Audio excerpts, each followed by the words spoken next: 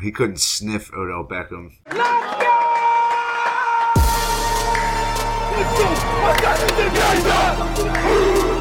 What you gonna bring to the table tonight? I want you to hit everything to move. If the ref gets your way, you hit him. We ain't apologizing for nothing today.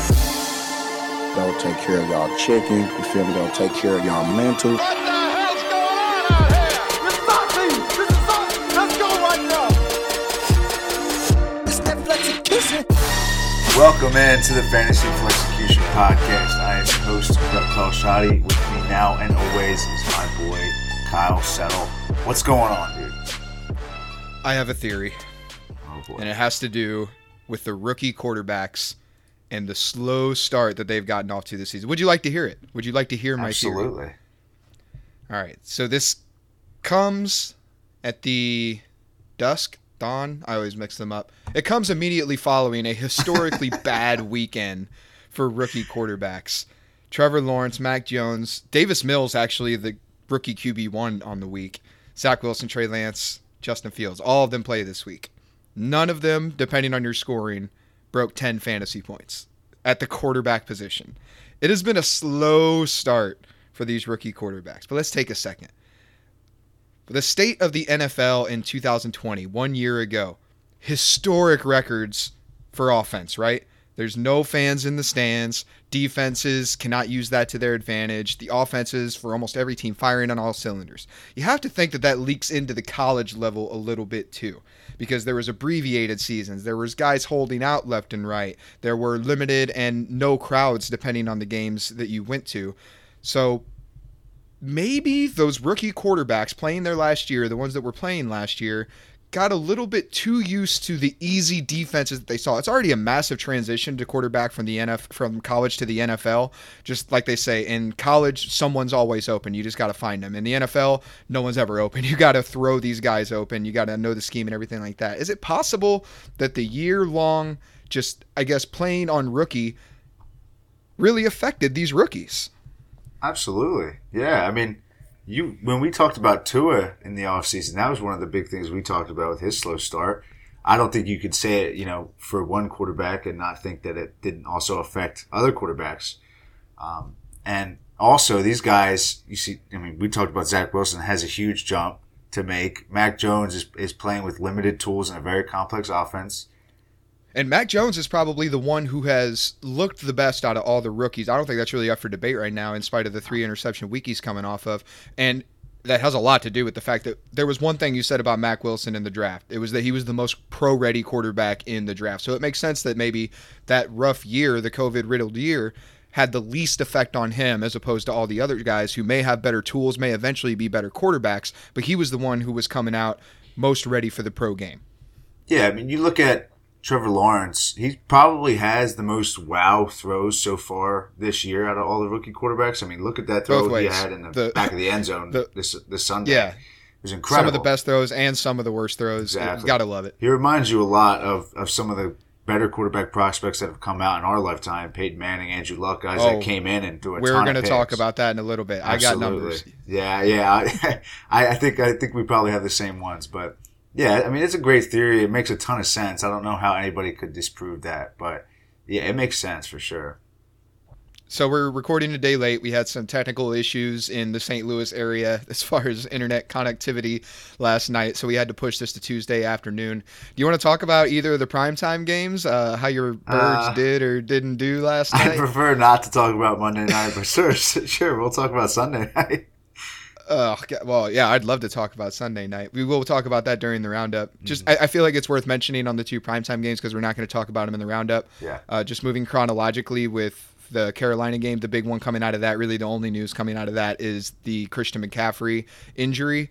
I've been pretty vocal about it both on here and on Twitter that I am just not a Chuba Hubbard guy. So for anyone who is able to get this into their earbuds before waivers clear, do not break the bank on this guy if he's sitting out there on waivers. Do not, even if you're the Christian McCaffrey owner, send over some BS offer trying to acquire him. He's going to be a victim of circumstance, and as long as McCaffrey's out, he's going to be relevant, but he's not a talented running back. I always talk about the running back position the same way that I've heard it talk about kickers, where there's a handful of elite guys, game changers. There's a handful of just really terrible guys who are just a victim of circumstance. And then there's probably 20 to 25 interchangeable guys. Chuba Hubbard is that group that should not be a starting running back in the NFL. It's just a victim of circumstance. So do not go break the bank for him. Do not go send away future picks trying to get Chuba Hubbard. I'm not a fan. Leave him on your waivers. I actually prefer picking up Royce Freeman, or maybe trying to get a lowball offer for Freeman to see if he can carve out a role, because even though Carolina may not see it and play it this way, I think Royce Freeman is just a better running back altogether than Chuba Hubbard. Absolutely. I think I agree with you 100%. Chuba Hubbard is just a guy, in my opinion. And it's sad to see, because coming into last year in the college football season, everyone thought he was going to be like RB1, right? If not Travis Etienne. So he was I think he was a Heisman finalist. If not, he was at least in the conversation. Yeah, and then he goes out, puts a dud on that entire offseason. His pro day was bad.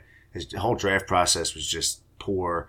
And if you're going for a guy who's essentially like a neutral, like a net neutral running back, you definitely don't want to give up like positive value for someone like that, especially when they're going to have a limited role, probably going to share carries, and it's going to be limited by time frame as well, because we know once Christian McCaffrey's healthy, nobody's taking him off the field, especially not a guy like Chuba Hubbard. It reminds me a lot of what we saw a few years ago with Bryce Love. Obviously, the build is a lot different, but look at the way that he dominated the college game. But if you ask yourself, what did Bryce Love do better than anyone else at the NFL level? There's really nothing you can say. And I think the same... Yeah, sure. I think the same argument applies to Chuba Hubbard. He doesn't do anything at an elite level, so I'm just out, not interested in it. So that Sunday night game, your Packers took a close one at the end. Other than the refs, pretty awesome. That was disgusting.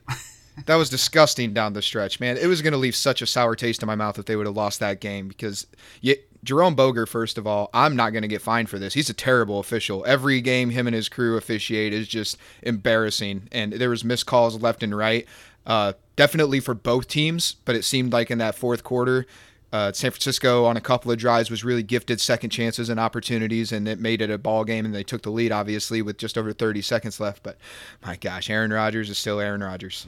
Yeah.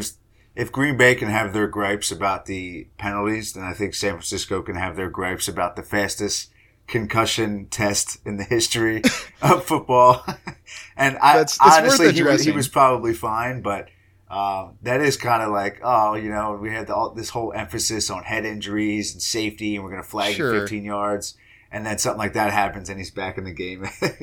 So what they say, or what Devontae Adams said about it, is it wasn't a concussion. He wasn't dazed because of a shot to the head. Is he legit just got his core rocked? I mean, we've all been in that situation where we've just been rocked before. It doesn't necessarily have to mean something to the head. You get hit to the core, you get the air knocked out of you, and you need a minute. You're in a little bit of a daze, but it's not necessarily a concussion. So hopefully everyone's telling the truth there. Hopefully there's no long-term thing. But apparently he went into the tent, and they have the neutral third party, I guess, doctor there for the examination. And they said it was clear right away that he was not concussed. It wasn't the shot to the head that shook him up. It was the three guys slamming into his torso simultaneously, which I guess is understandable. Yeah. Either way, it made for a great game to watch, that's for sure. For sure. The Monday night game, it sucks. Not quite as fun to watch, but go ahead. Yeah. It's really throwing me off this year, because up until this season I've had DirecTV, which I get all the alerts in real time. Twitter is not ruining anything for me, but this year I switched to the whole YouTube TV route, and being with the internet, it's like a 7-second delay on anything. And so I'm getting texts, I'm getting tweets, and all this stuff that I just got to ignore as I see Green Bay marching down the field. And then I finally get a text from my dad, and I'm like, all right, he would not be hitting me up if Green Bay just lost. So I got to look at it, and I took all the wind out of my sails. I saw that Crosby had made it before he ever made it. So I couldn't handle the suspense, man. I had to dive in and see what happened. This weekend, just kickers stole the show. I mean, it was an incredible weekend for kickers. But absolutely.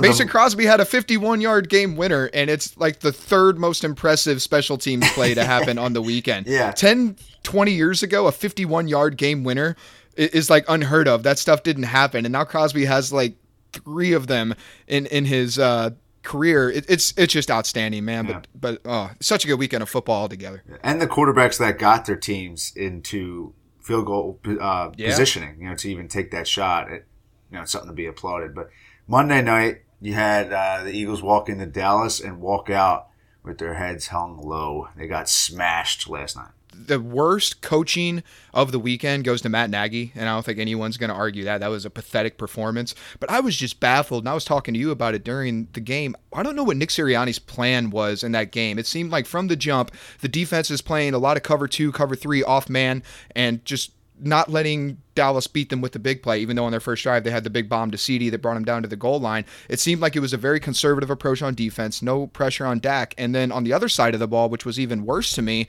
is they played that whole game acting like they were down 30 points. Like, it was no running. I think they had a combined 6 running back rushes in the entire game, and it was evident from the jump. Obviously, the offense didn't get on the field a lot early. You had Dallas go down and score, then you had the defensive score on the next drive. There wasn't a lot of time for Philly's offense to be on the field, but when they were on the field, it was a lot of quick possessions. That time and possession battle was completely one-sided, and I think a lot of it has to do with the offensive game plan that Sirianni brought out there. Yeah, I should have saw this comment, honestly, as an Eagles fan, seeing what they did week 1 and week 2, staying very conservative, very basic and simple. And you kind of like that from an execution standpoint when you don't have the most talented roster. But when it comes to playing a team as good, in my opinion, as good as the Cowboys, at least offensively, you can't be that simple. They're going to tear you apart. They're too multiple on offense. I mean, they have 2 fantastic receivers, a third when Michael Gallup's healthy that is better than anybody's third, and then you got 2 really good running backs, a quarterback, in my opinion, who's been underrated his whole career, and an offensive line that's at least middle of the pack. I mean, that's real dangerous. And when you're playing, soft cover 2. You have your linebackers staying at the same depth the entire game. They're just going to get picked apart by tight ends or beaten over the top once or twice, and your offense isn't good enough to catch up. So, in my opinion, it was playing to lose, and it was evident from start to finish. Yeah, tale as old as time. You weren't out there playing to win. You were out there playing not to lose, and that's what happens when you play like that. Absolutely. All right, well, man, we're already at 12 minutes in, and we haven't even touched the news, so let's get into it. Ladies and gentlemen, can I please have your attention? I've just been handed an urgent and horrifying news story. And I need all of you to stop what you're doing and listen. Cannonball! Extra, read all about it. Check it out. Newspapers for sale. We have breaking news. I'm toasted. You are fake news. And boom goes the dynamite. Josh Gordon, he's back. He signs with the Chiefs practice squad, expected to be elevated to the active roster. Obviously, a surprise. I think this says more about the other wide receivers in Kansas City than it does about Josh Gordon. They must really want to upgrade the position if they're taking a dart throw on a guy who's been out of the league for 2 years now and has been, difficult to say the least.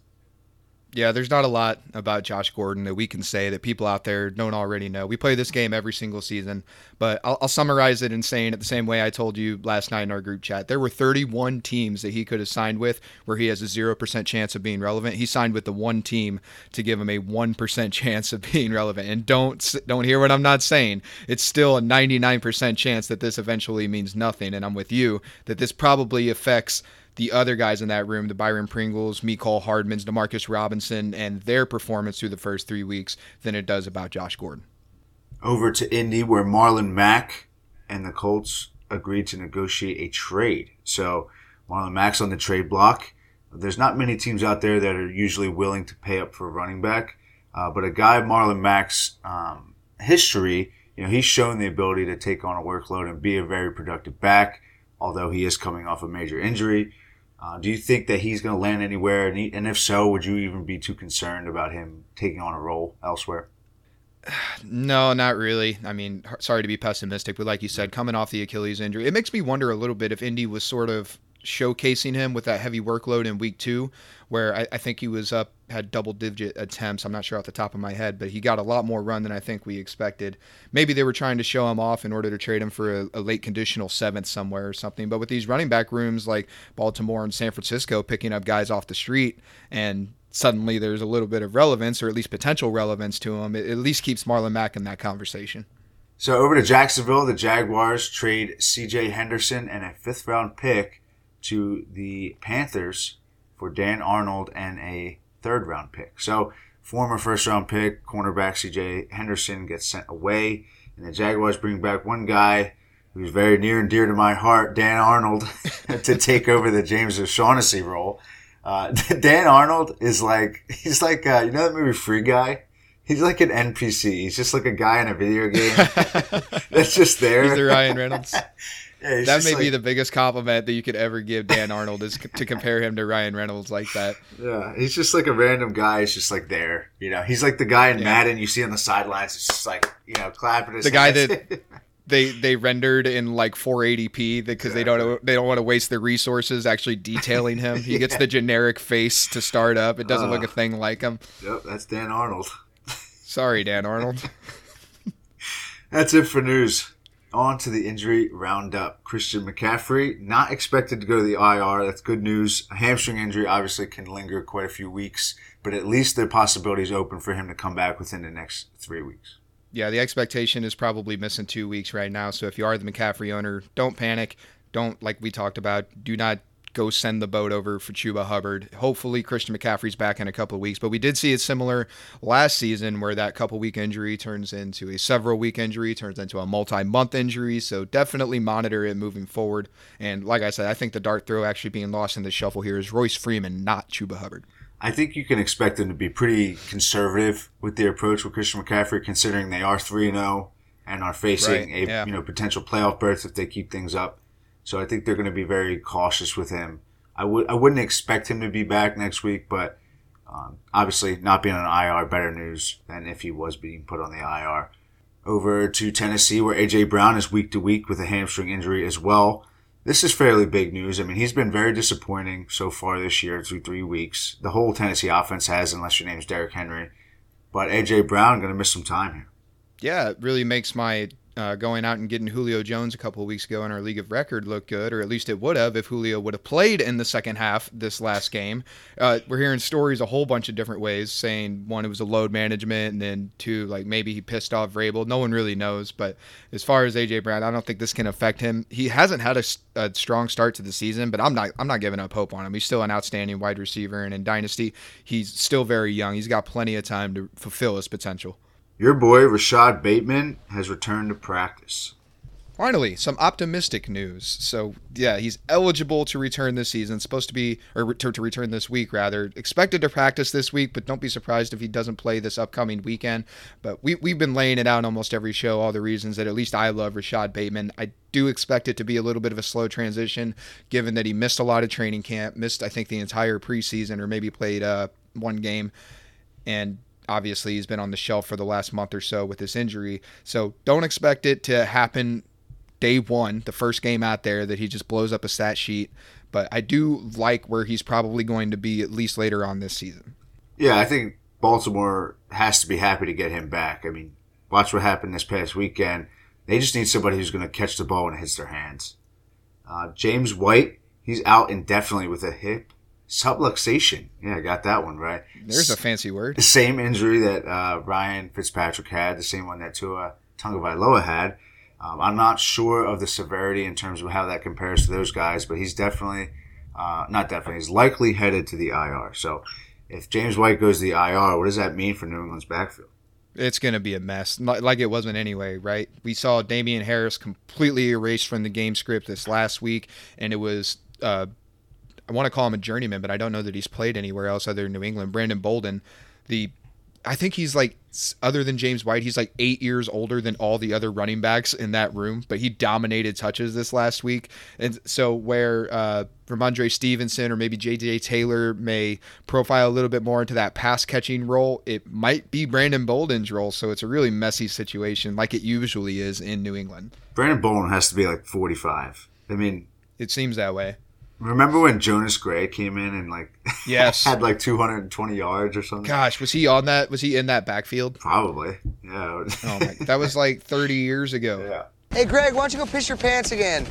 That was like 8 years ago, asshole. People don't forget. Over to Pittsburgh, where there's nothing but bad news. Juju Smith-Schuster day-to-day with bruised ribs. So another wide receiver with another injury in Pittsburgh. It seems like everybody who can catch passes there is getting hurt.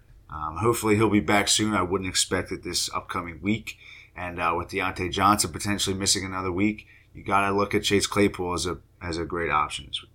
It's not that predicting injuries. It's not that injuries are something predictable, but when you have a quarterback unwilling to throw the ball more than 10 yards downfield, all these short area targets where all the biggest guys on the defense are at, it's kind of not surprising that the two short area targets, Deontay Johnson, Juju Smith-Schuster, have sustained injuries as early as they can. They're out there getting crushed 10, 15 times a game between the two of them. Ben's not doing them any favors. No, he's throwing hospital balls left and right, and he's barely getting the ball there in time anyway. Mm-hmm. Over to Denver, another wide receiver in Denver gets hurt. KJ Hamler out for the rest of the season with a torn ACL. Man, that's rough. A guy in his second year finally had a nice opportunity to show out with Jerry Jeudy missing some time, and now he's out for the season. So difficult for Denver, having just traded away one wide receiver, having another wide receiver go down to injury, and then KJ Hamler, their number 2, number 3, depending on what situation they're in, he's down for the season now. Crazy. Yeah. The silver lining is that Tim Patrick's role is secure now for the rest of the season. He's going to be at least the number 2 until Jerry Jeudy gets back. And even when Jeudy gets back, he's still going to be on the field in 11 personnel or better. So Tim Patrick looks like a good play for the rest of the season for Denver. I heard somebody compare Tim Patrick to the Tyler Boyd role, where T. Higgins is the Cortland Sutton role. If you want to compare it to like Cincinnati. So if you guys aren't sure about Tim Patrick or, don't know much about him, you can see him playing a similar role to what you're used to seeing a guy like Tyler Boyd play. Over in Tampa Bay, Gio Bernard is day-to-day with a slight MCL sprain, and the injury looked a lot worse than it was if you saw it towards the end of the game on Sunday. But with that backfield as confusing as it is, maybe this injury clears things up for a week or two? Yeah. I don't think anyone's playable is the unfortunate thing. There's so much passing game work that's going to happen. And with Antonio Brown being out this last week with the COVID issues, it seemed logical that Gio Bernard may see a little bit of an increase in volume, which obviously he did. The really concerning thing about this injury, though, is although it's a different injury, it's his second lower body injury of the season. Remember, he had the minor high ankle sprain right before week 1, and now he's dealing with an MCL sprain. So lower body injuries for a running back who's got a lot of miles on him, definitely not encouraging. All right, man, you ready for the weekly recap? Let's do it. We start in Cleveland, where Chicago came to town and got dominated 26-6 as the Justin Fields era starts with a dud. How bad was it? Ask Jimmy Graham. He retweeted this stat on Twitter. The Bears' offense averaged just 1.1 yards per play, second fewest by any team in a game this century. And if that wasn't bad enough, Justin Fields was sacked 9 times. So I'm usually not worried about one performance, and I'm not really worried about Justin Fields, but man, the more time he spends with this miserable roster and coaching staff, I'm very concerned about it stunning his growth. On the other side, it wasn't pretty, but the Browns won on the back of their running backs, specifically Kareem Hunt, who finished as the RB1 on the week. Nick Chubb also had a solid game, topping 85 yards. Yeah, half of those 9 sacks go to just that menace on the edge in Myles Garrett, former number 1 overall pick, sets a franchise record with 4.5 sacks in the game. Odell Beckham is back. He had a 30% target share in his debut, so it looks like he might have a little bit of fantasy relevance. And like we talked about preseason, you get one of those big boom games for him, opens up a sell window. On the other side, Allen Robinson finishes as the wide receiver 77 on the week. He has not finished higher than wide receiver 49 all season. That Chicago Bears offense, 1 net passing yard. Gross.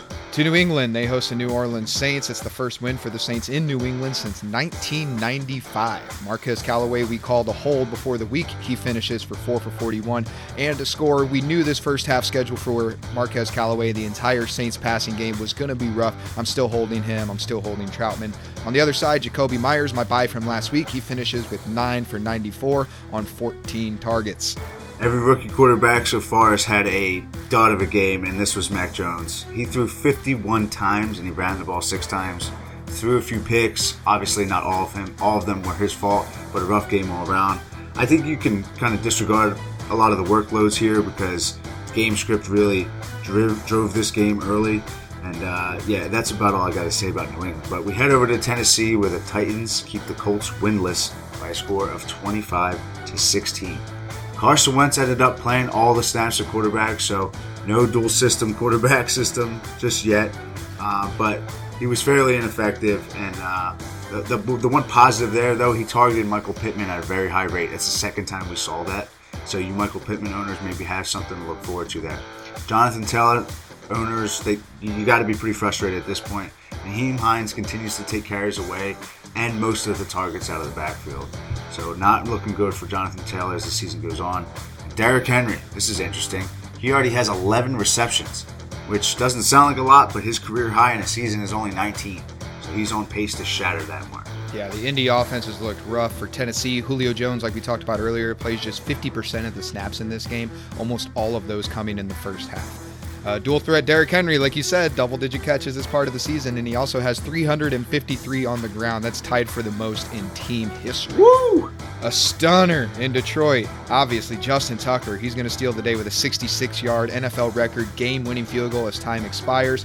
Mark Andrews has seen his target share increase in every week this season, so a bit of a sigh of relief for any Mark Andrews truthers. DeAndre Swift finishes with 21 opportunities as opposed to Jamal Williams' 14. He had the injury with the groin that was keeping him out early in the season, starting to get more and more playing time as we progress. In the receiving game, Khalif Raymond for Detroit finishes with 10 targets. No other Detroit wide receiver had more than one. Wow. Lamar really spread the ball around in this one. I mean, he had 7 targets apiece for Mark Andrews, Sammy Watkins, and Hollywood Brown.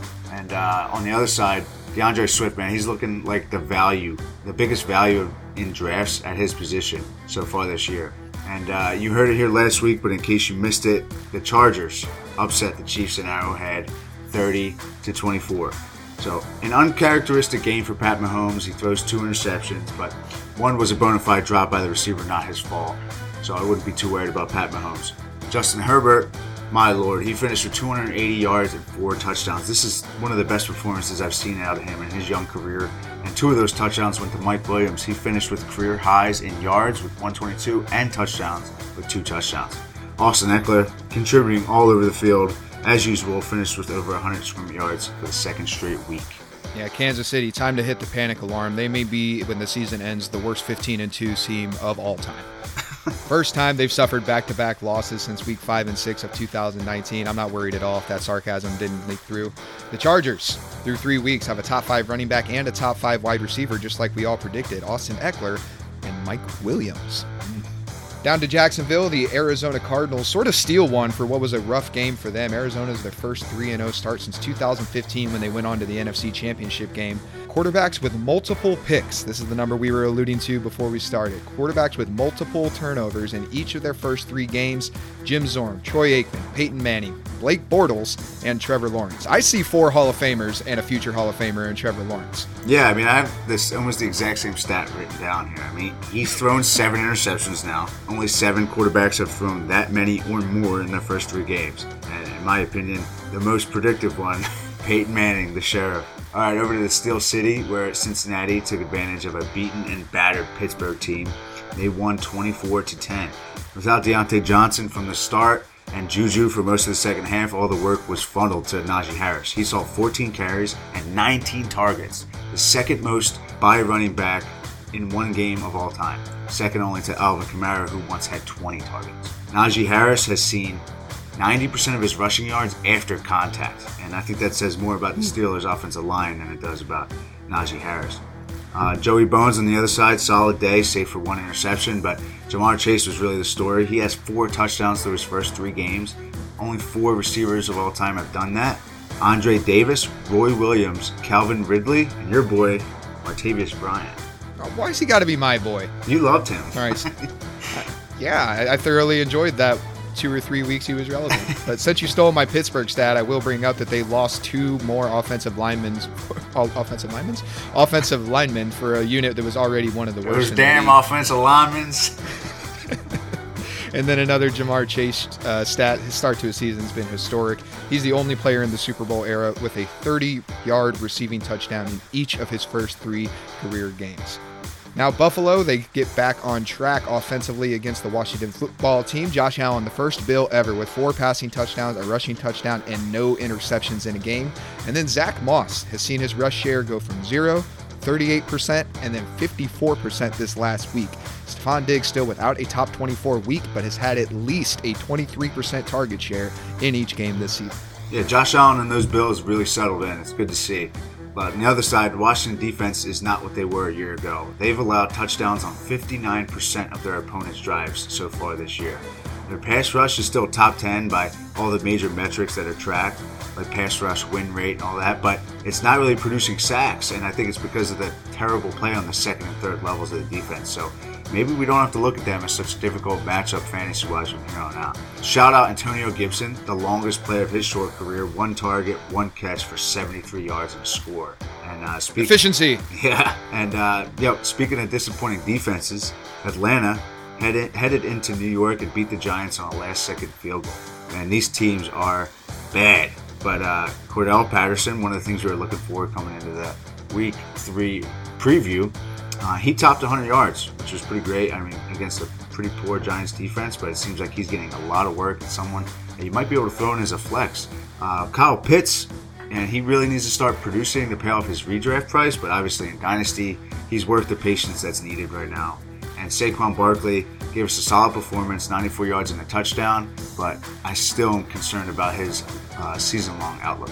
I'll echo that sentiment. As far as Kyle Pitts, rough showing, just 2 for 35, but he's still the tight end 7 on the season without getting into the end zone yet.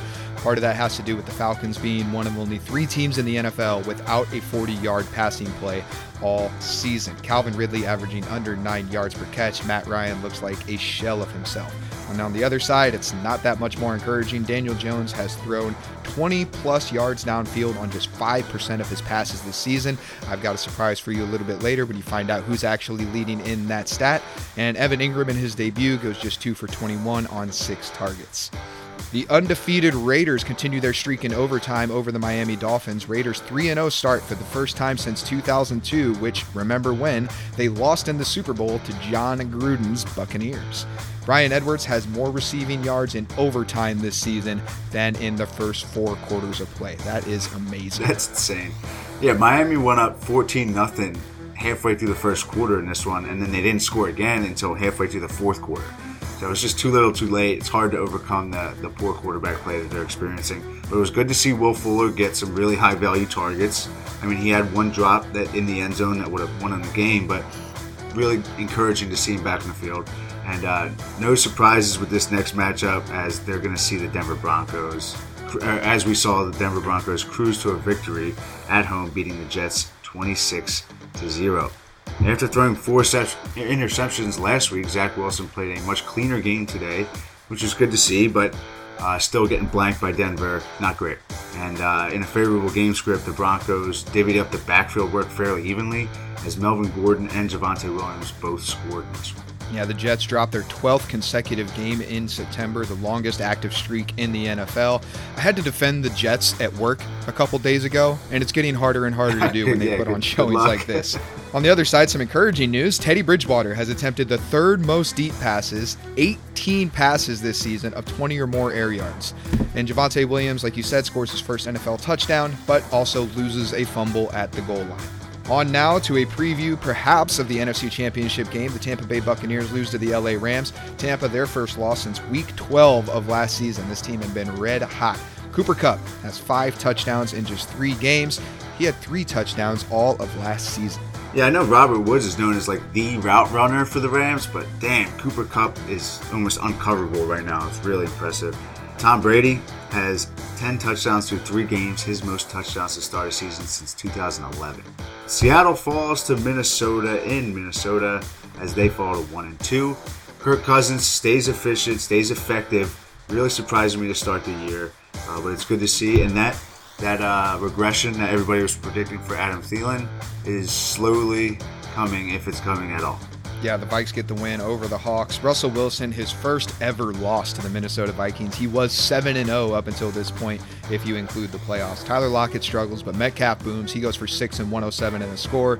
Jefferson, Thielen, both top 12 receivers through 3 weeks. And then we talked about it a little bit earlier, Sunday night primetime. Green Bay and San Francisco, they win on a last-second field goal. Overshadowed by Justin Tucker, Mason Crosby, like we talked about, a 51-yard game winner. Nice to see Trey Sermon and Brandon Ayuk both get their first touchdowns of the young season. Yeah, it seems like all the work in Green Bay funnels between 2 players, Aaron Jones and Devontae Adams. And as of right now, those are the only guys I think that are really worth throwing out there in fantasy, other than obviously Aaron Rodgers. And then on the other side, Brandon Ayuk, good to see him start getting some work. Trey Sermon, I wish he was a little bit more effective with the work that he got, but at least he's out there getting some work as a rookie. Something that we obviously didn't get to see in week 1 and very limited in week 2. We talked about it. Philly went into Dallas and got bludgeoned. They got beat to death on the ground and then sliced through the air as well. Jalen Hurts saved his fantasy day with a garbage time touchdown, some extra yards to get over 300. Otherwise, though, it was a pretty disappointing performance from him. And Miles Sanders getting little to no work in this one. Game script kind of took over, but he only had, I believe, 4 rushes in this one. Yeah, not some great weeks as far as the stat sheets go for the last few weeks for Jalen Hurts, but he's still a top 10 quarterback so far on the season. When that boom week does come, I expect him to catapult up the rankings. That's it for the weekly recap. So now it's time we'll head into our contenders and rebuilders buys and sells. But let's look to last week to do a little follow-up on our picks from a week ago. So my rebuilder buy was Zach Wilson. I still believe in that despite the miserable start to his season. And my rebuilder sell was Dalvin Cook. He just happened to miss a game right after that and kind of bringing up some of the things that I was afraid of. So I do have some numbers based on my contender buy today that is almost going to support your argument that you made last week on Zach Wilson. So stay tuned for that. I got the contenders today. Last week I picked George Kittle. He goes for over 100 yards. He was the smash that we expected him to be. My contender sell was Marquise Brown. And my gosh, stone hands this last week. He was just that close to having a huge blow-up game. But this is the reason that I'm telling you to sell. If you're a contender, the kind of week that Marquise Brown likes to have every now and then where he just completely sinks you and it seems like that big play is right off his fingertips or just outside his reach, they're way too common for someone who's making a championship push. So that's why he was my contender sell last week. Obviously, George Kittle was a smash, so I like to feel like I nailed both of those picks last week. Yep, well, it's time to nail them this week. You're up first.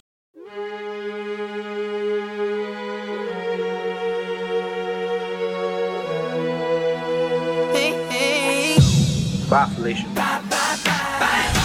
Okay, I love you. Bye-bye. Knock. Who's there? Bye-bye. Well,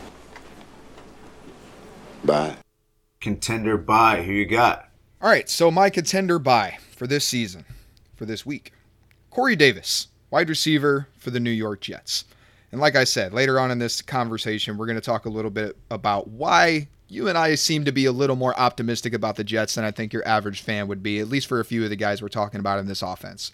So right now, Corey Davis is the wide receiver 35 in PPR, the wide receiver 28 in standard. So a wide receiver 3, no matter the format. He's solid. That's something you need. Even if you're only in a 2 wide receiver league, you can throw him out as a flex play, and he's been just fine. His 22% target share leads the team. He's currently on pace for 96 catches for 827 yards and 11 touchdowns. And a lot of that has to do with the multi-touchdown game that he gave you back in week 1. So right now, looking at the Jets, it's not very encouraging. And I choose to look at that as nowhere to go but up. They currently rank 30th in the NFL in passing yards. And the big reason for that, look at the 3 defenses they played. Carolina, who leads the league in passing yards allowed, New England, who is 5th, and Denver this last week, who is 2nd. So 3 top 5 passing defenses to open up their season. How were they going to start strong?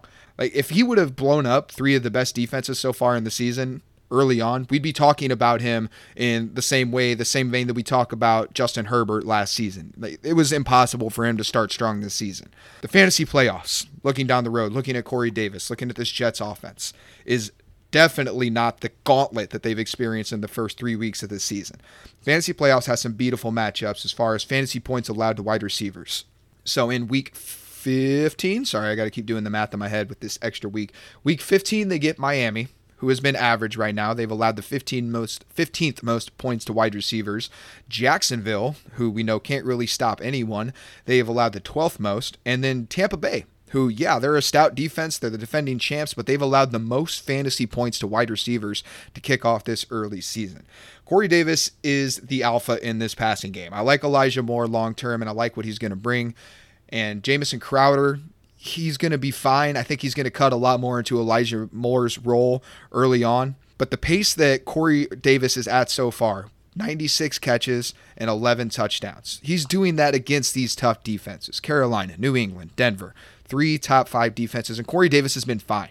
When these matchups start to switch, when we see these more beatable defenses come to New York, when we see that improvement from Zach Wilson, when we see Robert Saleh start to get his feet under him as a rookie head coach, these are all things that are going to happen throughout the season. And it doesn't mean the Jets are going to be playoff contenders by the end of the season or anything close to it, but they're going to be better than they are right now. This is the absolute cellar bottom floor lowest spot for the New York Jets offense right now. Now is the time to buy in if you're so inclined to get yourself someone who can play that wide receiver 3 role or that flex role and help you in pursuit of a championship. Hey, I can't quit the Jets, so I'm all aboard. But a little something I think we can add to this one that can help soothe some of the concerns. So Zach Wilson has been pressured more than any quarterback in the league to start off the year. I believe he was pressured at above 50% this past week, so he's getting ran around like crazy. And when a quarterback is pressured like that, these longer developing routes don't have time to develop. And when you're an outside receiver like Corey Davis, he runs a lot more of those longer developing routes. So, absolutely, you could see more boom weeks when Zach Wilson gets his feet underneath him, and Corey Davis can start to run those more efficient routes when it comes to scoring fantasy points. So it's a little. And the good news is he provides you that ceiling like you're talking about, but that large target share like we talked about, over 20%, that's going to keep the floor in play too. So even if he doesn't have that big blow up week, he has a very safe floor. Yeah, I like the landing spot for him in the offseason, and I think it's about time for that to start paying off. And if you're a contender, it's a good buy for sure. I got to say real quick, did I just say Corey Davis has a safe floor?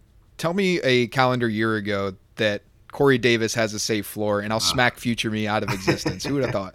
Yeah, he was the guy who would have 160 yards and 2 touchdowns like twice a year, split up by like 8 weeks. Yeah, absolutely. He would get 90% of his fantasy points in about 3 weeks over the course of the season. Absolutely. All right, over to the rebuilder buy. I got this one, and it is Cole Kmet. So Cole Kmet, currently the tight end 32. Not exactly a great start to his season. He's not startable in even the deepest of leagues so far. It's kind of crazy considering the way he finished 2020. I mean, he had a lot of hype coming into the year. He had a great opportunity in this offense considering there's only really one alpha there. And the draft capital that they spent on him suggested that they really want to use him. So if you believe in his talent and what we've seen from him so far, as I think you should, then understand this.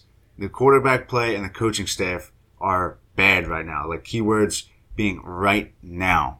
So let's look to last year when he had kind of a mini breakout. He was catching passes from Mitch Trubisky. Not a great quarterback, but he at least shown the ability and the intention to hit the tight end on a regular basis. By the end of the year, weeks 10 to 17, he was averaging an 85% snap share and about 6 targets per week, which if you put that into this year, that would be the tight end 6 in terms of targets per game. He'd be right middle of pack tight end 1 in terms of the opportunity that he's getting per game. In week 1, he was catching passes from a similar level quarterback in a 2021 version, Andy Dalton, and he continued with that high target total. These quarterbacks that have played the game for a little while, I think they understand the value of targeting tight ends, even if they're not the most aggressive or effective quarterbacks. He had 7 targets in week 1 with Andy Dalton. That was second out of all tight ends in terms of targets. So impressive stuff as a rookie, considering he was getting the targets, and we know targets are a talent-based statistic. So let's fast forward. Targets are earned. Yeah, targets are definitely earned. So weeks 2 and 3, this is where things really went off the rails. He had a total of 5 targets over those 2 weeks for 1 catch of 11 yards. So can you remember what else happened after week 1? Andy Dalton got hurt, and Justin Fields came in. This offense has been abysmal since then. And I'm not saying this is all Justin Fields' fault. I'm just saying that the change of quarterback directly correlates to his direct downfall of his production and peripheral numbers. So you would think with logical coaching that you would want your young quarterback throwing to tight ends, giving them easier reads and easier completions. But we're talking about Matt Nagy here, and he's not logical. This past week is proper evidence of that. So why do you want to buy a guy who's dealing with all this turmoil? Well, I mean, you can just look to Allen Robinson. Allen Robinson over the last 2 weeks, he's also underperformed massively. 4 catches for 52 yards and 1 touchdown. That's the points per game wide receiver 74 on the year. What about Darnell Mooney, the guy who at the same, in the offseason was getting a lot of hype over the past not from here. Not from you, but from a lot of people. Over that same time frame, he had 7 catches for 75 yards, no touchdowns. The points per game wide receiver 68 on the year. So I know there's some contention about Darnell Mooney's talent, but Allen Robinson is a proven wide receiver with a top 10 talent. So the point is that the issues that are plaguing Cole Kmet are affecting everybody in Chicago, regardless of talent level. It's poor quarterback play and even worse coaching right now. But if you believe in Justin Fields like I do, you got to think that the quarterback play is going to get better. And if you believe Matt Nagy is as bad as I believe he is, you got to think he's gone by the end of this year. So things are going to change drastically, and they usually do for young pass catchers that are in bad situations that have a lot of good, have a good talent profile. And I think if you're a rebuilder, now is the time to get him because he can be your tight end one. That your future at the tight end position for your team if you're a rebuilder. Yep. And it's got to be the easiest to get him now than it has been through his short career so far, having been the tight end 32 on the year. Yeah, I love this pick for so many reasons. Cole Kmet, first off, I'm just sold on him as a player. He's an incredibly physical player, 6'6", 260. The guy is a pure effing cannonball out there when he has the ball in his hands. He's still only 22 years old. He's the same age as Justin Fields. To break out that early is not only uncommon, it's unheard of. So the fact that he hasn't done it is not concerning for me at all. What is very encouraging for me is his snap share that we've seen from him on the season. Obviously, last year he was competing with Jimmy Graham for the majority of the season where he took over the role as starter later on. But it's been all him in year two. He's had a 70% snap share in all 3 games, and this last week against Cleveland, one positive, if you can find one in that entire game, is he saw a snap share rise up to 96%. That's crazy for a tight end. That's like George Kittle, Travis Kelce numbers. You don't see that from a tight end, and they were willing to play their 22-year-old tight end. I like this one also because I feel like this is a window that's going to stay open. I don't expect this offense to improve overnight or probably really for at least the first half of the season. Yeah, and I skipped over this part. I don't know how I missed this, but I forgot to mention Allen Robinson is playing on the franchise tag, obviously, and the Bears don't really have the cap room to bring him back at the salary that he desires. So he's going to want to stay in town for them to make it work with him. Jimmy Graham is a free agent after this year. Darnell Mooney's locked up until 2024, but the rest of the depth chart is just all journeyman backups. So you got to think the opportunity is going to be there for quite some time for Cole Kmet. Mm-hmm. Yeah, Jesse James, Jake Butt, these guys don't exactly inspire fear as far as Cole Kmet losing snaps in that offense. So I love it. You ready to get to the cells? Absolutely. Cell. What? What are they selling? Chocolates? What? No. Just get it out of here. You can sell anything. Sell me this pen right here. You can sell anything. Sell that. We all sell out every day. Might as well be on the winning team. Sell! All right, so our contender sells for me. I'm going with Henry Ruggs.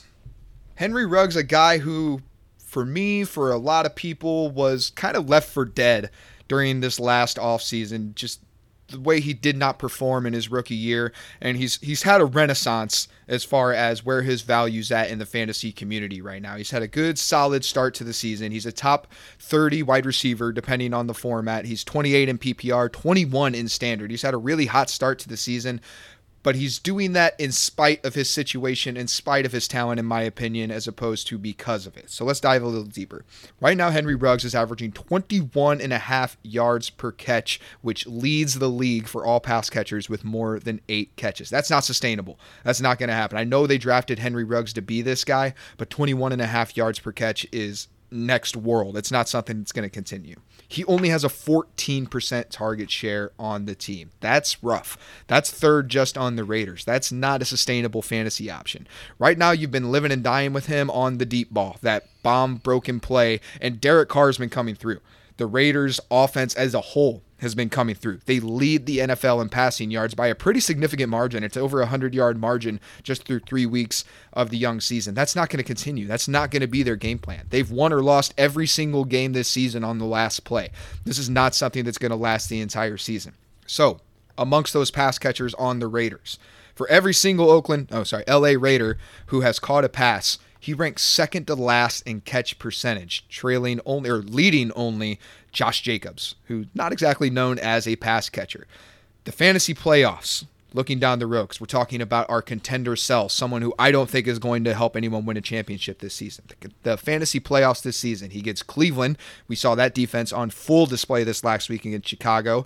Denver, who we've talked about already several times just in this show, is one of the premier pass defenses in the league. And then Indianapolis, who's off to a little bit of a slower start, but I expect to sort of figure things out, even if it's not to get back to that playoff contention level. I expect them to be playing for something and be playing at a better level. So 3 really tough defenses in the fantasy playoffs. And with that low target share, that sub 15% target share, you have to have that smash 40-plus yard touchdown in order for him to not sink your week. And don't get me wrong, he may do it once, he may do it twice, he may do it several more times before this season's done, but he does not present any sort of floor. So all it takes is that 1 week in the fantasy playoffs against one of these great defenses like Cleveland or Denver, and you're done. Your playoff push is finished because Henry Ruggs just sunk you. If you believe in Las Vegas, if you believe in the Raiders and their 3-0 start, and you think the passing offense is going to be legit, that this offensive volume is going to continue, I buy Bryan Edwards. Bryan Edwards has been 10 times as efficient as Henry Ruggs has been for the start of the season. Henry Ruggs, like we talked about, has no floor. Bryan Edwards, even in his low target games, just consistently comes through. He provides much more of a floor. So if you can make that trade straight up, that's a deal I love making, whether I'm a contender or a rebuilder, because I think Bryan Edwards is just a much better football player than Henry Ruggs. I liked him better as a prospect straight up. He provides a much higher floor, and as soon as we see a little bit of a transition, and I don't expect LA to go away. Las Vegas. Wherever these Raiders play, I don't expect Darren Waller to relinquish being the number 1 target. But I do expect maybe Hunter Renfrow to start taking that step back as a safety blanket, and I expect Bryan Edwards to actually be the one who grows into that role. Henry Ruggs is an explosive playmaker, but he's not a safety blanket. And if we know Derek Carr, it's that he likes that safety blanket. That's why we see the Raiders consistently leading the league in target share to tight ends. And yes, Darren Waller's partly deserving of that. He's an amazing tight end. He's an elite tight end. But Derek Carr likes that easy check down, that guy who's open by 5+ yards. And Henry Ruggs is never going to be that guy. I'm not going to be the one with him on my roster while I'm making a playoff push, just waiting for me to sink my season. Yeah, a player like Henry Ruggs is he's a very stereotypical deep threat wide receiver. And I mean, you look at one of the best of all time to do it, Deshaun Jackson, even in his prime, and when he was scoring a ton of touchdowns, even, he was tanking your week some weeks because of the volatility of that role. It's a very fragile role. And Henry Ruggs, in my opinion, is no Deshaun Jackson. He's not even close. And if you are relying on a guy like that to score you points on a regular basis, you're really rolling the dice. I could see you throwing him out there if you're a big time underdog and you're kind of hoping and praying for that one big deep shot. But if you're a contender, chances are you don't need a guy like that. So right. Get rid of him for what you can. Let somebody else deal with those problems and have them buy that upside. It's a very common theme for me. I noticed on my first few weeks of sells is I'm selling a lot of these volatile guys who have gotten off to hot starts. And it's not to say that you don't want to chase ceiling, but the ceilings I'm chasing are guys obviously like Cooper Kupp, Tyler Lockett, and it seems obvious to say that, Brandon Cooks, these guys that can take the top off a defense, but they also provide a floor because they're just good wide receivers. They're more than one-trick ponies. So girls, go out there and get you a guy who can do both. Girls. Get you guys. A man. I mean, whoever wants it. Get you a man. All right. I'm going to the rebuilder cells, and I have Tom Brady. Old TB12. So this one's pretty straightforward, but I think it deserves some attention. Tom Brady has been great so far in 2021, sitting pretty as the QB1. So some people predicted a great season fantasy-wise from Tom, but you'd be hard-pressed to find anybody who was touting him as the QB1. His reputation is very high in fantasy communities right now, especially in your seasonal players, guys that aren't doing this, as hardcore as hopefully you and I. So how is he doing this, though? Why is Tom Brady the QB1? He's throwing a ton of touchdowns. He has 9 passing touchdowns already. And it's not a surprise for a guy of his talent, but he also has a great supporting cast. And it's not just a lot of touchdowns. It's a historical amount, even for Tom Brady. I mean, I said it earlier. I'll say it again. 10 touchdowns through 3 weeks is the second most through 3 weeks of his 21-year career. And the last time he did this was 2011. So not only is Tom throwing a lot of touchdowns, but the Tampa Bay offense as a whole only has one rushing touchdown. And guess who ran it in? Tom Brady. So as always, spotting regression is the name of the game when it comes to selling guys and recouping value in a trade. And that's the primary driver here. We want to get as much value for a guy with a really big name and a lot of early season production. And some production that, in my opinion, is almost unsustainable. I mean, the pass to rush touchdown ratio in Tampa Bay is unsustainable. It'll surely start to normalize as the season goes on. They will have some rushing touchdowns, and they will be by some players other than Tom Brady. So I don't think he's going to gain as many points from those touchdowns, which obviously is the main reason why he's the QB1. So you can look to him to start falling in the rankings. But getting rid of the QB1 at his peak is obviously ideal if you think he's going to fall like I do. He also doesn't have the benefit of rushing. He doesn't run the ball. Right now, he's 27th on the QB rushing list. Right? And that's this early in the season. I'm sure he's going to get even lower on their list. He only has 19 yards rushing right now. So his floor on a week-to-week basis is probably a little lower than you think when it comes to those Tampa Bay Buccaneers figuring some things out on defense. He's not going to be throwing the ball as much, and he's not going to be throwing as many touchdowns, and they're also going to run some in. So I know he's very old, and it's hard to sell old players, but I think if you're a rebuilder, it's time to get almost anything you can out of Tom Brady before he retires. Who knows? He might be this offseason that he retires, and you don't want to be stuck holding the bag, even though that bag is as pretty as Tom Brady. He is a very, very pretty man. But I like this one a lot because I think it works in no matter what format you have, whether it's a super flex or a single quarterback league. Usually you coming into last season, really the last half decade or so, Tom Brady didn't have amazing value in single quarterback leagues because of a lot of the reasons you mentioned. He doesn't run the football, and you have to hope that he's going to throw for 50 touchdowns every year to kind of recoup value. But the start that he's gotten off to has just been scorched earth. He's thrown 50 or more passes in 2 of the first 3 games, and the game he didn't throw over 50 passes, he threw 5 touchdowns. I get that it's Tom Brady, and he's not human. We say it every week. But you can collect on this. If you can turn Tom Brady with a rebuilder, if you could turn Tom Brady into, it's hard to narrow it down to one. There's so many young quarterbacks who I'd rather have on a rebuilder. If you could turn him into Justin Herbert or Lamar Jackson or Jalen Hurts or one of these other quarterbacks who are 20 years younger and may have a few fewer points on the season right now, like in single quarterback, you need that elite quarterback. Like it's elite or you're streaming and you're looking for weekly matchups, and you may be able to peddle Brady as an elite quarterback. I don't think he finishes here. I don't think he finishes in the top 2 or 3 quarterbacks on the year.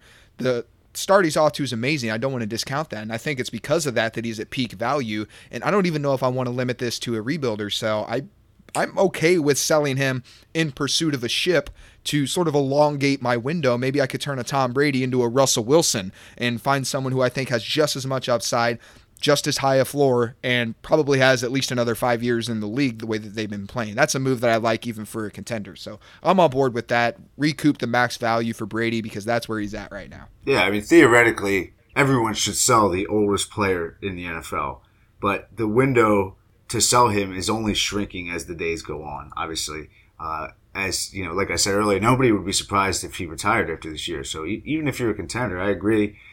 If you don't think this is going to continue like we don't, then get rid of him. Even if you get not proper value for him, at least you're getting something. You know what I mean? Like there's a chance that he ends up on your team headed into retirement, and you're just stuck with a guy on your roster that you're going to have to drop and pick up, some undrafted free agent wide receiver. Get something out of him. All right, man. That's it for our buys and sells. Pretty good one this week, I think. We got done the recap, did some news and notes, some injury roundup.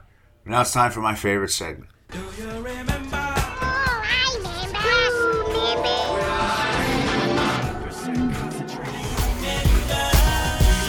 You don't even know who you